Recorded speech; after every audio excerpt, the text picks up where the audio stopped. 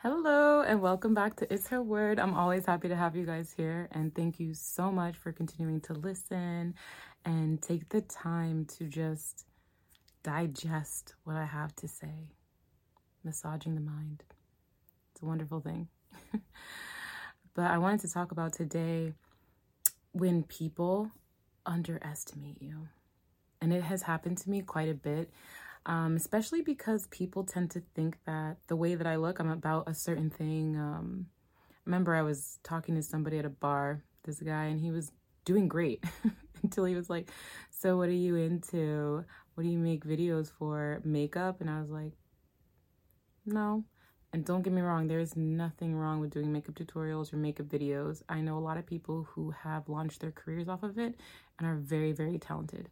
But that is not my area, and you're just assuming that based on how I look, which is really, really annoying and belittling.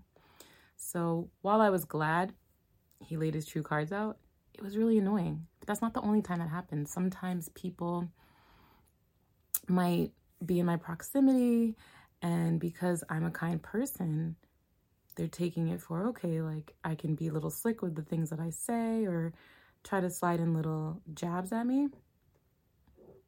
And it's okay, because that kind of stuff is definitely, unfortunately for me, it's a motivator. It gets me going. It gets me wanting to be like, really, you thought? You were wrong. So I'm currently I was in a recovery mode. I was getting myself back together, riding out this pandemic on the low, really, really low key. I started this podcast through it. I also did a lot of healing internally. And while that's a forever project or a forever thing, I managed to work my way through it quite a bit. With that being said, it was a lot of stuff that I just did not talk about or broadcast or say too much about, and that's fine. But I think a lot of people took it as, okay, she's just laying low, and that's fine. And I am not Beyonce or anybody like that, but I remember when she had her kids and people were kind of like, okay, whatever, I'm going to take the spot, I'm going to do this or that. And she bounced back and she was like, you thought. In a few songs, she kind of had that air about her. And that's kind of what I'm feeling. I recently had an encounter with somebody that I've known for quite a bit, and they kind of threw a little bit of shade. And I was like, heard you, felt it. That can't happen again. And to give you an idea, the last time I felt this way, and I'm being extremely vulnerable right now, but the last time I felt this way, I was in Paris, and I was dealing with incredible imposter syndrome. And I was just like, what am I doing? How am I even out here? And then on top of that, I had culture shock like crazy. It was really, really hard. And so I just wasn't in the space to learn the language because my mind was like, what did I just do?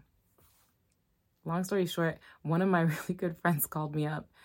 They lied, but they know how I operate. And they were like, I had a friend that was out there and she was only out there for 6 months and she's damn near fluent in French. And I was like, impossible. That can't be. No way. I went off. I even started crying. Like I had a whole breakdown over the phone with my friend. And they kind of just like let me give it to them. And then soon after that, I went and I found somebody to have a French exchange. And that wasn't even easy. I went through quite a few people trying to like find the right fit because there were some people where it just wouldn't work. Other people, the conversation just did not flow. And I got lucky. I had a friend who was Scottish, but went to school with a bunch of Americans. So she understood the way I navigated the English language, but her mom was French. So we would have an exchange twice a week, all the time. And it was amazing. But then our schedules changed and I had to find somebody else. And I was very, very lucky and blessed to find somebody where we just flowed, was consistent, on time, and it was perfect. And that lasted the whole time I was in Paris. We went up until the very, very end, and I learned French just in that little short time after my friend made that comment. And I am sending myself flowers, and you know what? That's okay to do. It's quite all right. Do it often if you can. You got to believe in yourself. Anyway, I ended up learning French, like having a really good grasp on it, to one of my friends that barely had a good grasp on English, and they were like, wow, you went from a 0 to a 7 in the span of 3 months. I was like, exactly. Don't mess with me. I ended up circling back with my friend and talking to them about it, and they're like, I knew you would do that. You just needed a push. And they were right. Unfortunately, that tends to be a motivator for me. And while I wish I would move faster without those nudges, it's just one of my things. So it's okay, it happens. But what do you do when people underestimate you all the time, or just judge you by how you look and don't give you anything more? And it can be infuriating and angering and make you feel some type of way. It's a hard one to navigate, but I first have to think about, and this is my It's Her word of mouth, navigate or think about who is sending me this message or who is giving me this message. How do you feel about them as a person? How do you feel about what they're doing, or the aspect of themselves that they're projecting onto you? Because a lot of the times it could be projection, which happens to me quite a bit. People project on me a lot. Not saying I haven't projected. I'm sure I have. I've really, really worked on being more self-aware. But now I can navigate and know, oh, that person was projecting on me. And that's okay. But I'm doing a lot better with not saying anything back. But either way, what you can do is be like, who is this person? And how would you judge their stance in life? Would you take it as somebody that you would want to take advice from?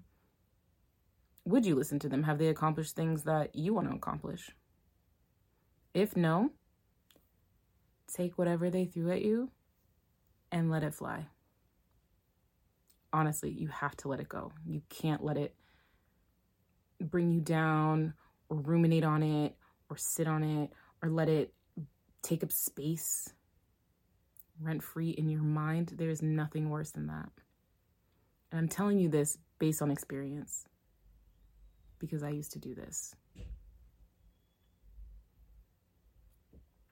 So going forward, when people underestimate you and you're sitting there and wondering, hold on a second. I was recording my podcast. I was going to come out. Okay. Way back, see. Okay, so I'll be out. Perfect. Where was I? Oh, yes. So, so basically, when people underestimate you or tend to think that, okay, I know what this person is all about, I'm going to throw a little jab because I'm feeling some type of way about it, or I feel like I can when they really couldn't. Always do a litmus test, or I don't even know how you say that, but do a little test in your mind. Go down the list. Is this someone I want to listen to? Did they do certain things that I admire? Otherwise, it's just projection, and you just let it go. Let it fly.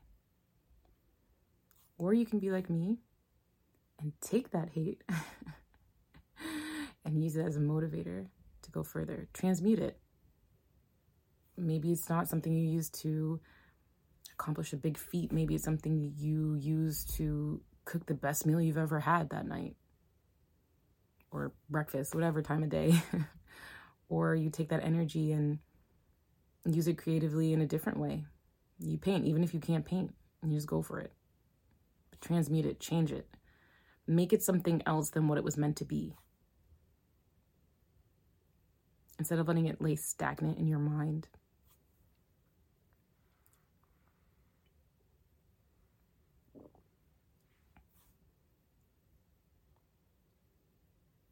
Give it some thought.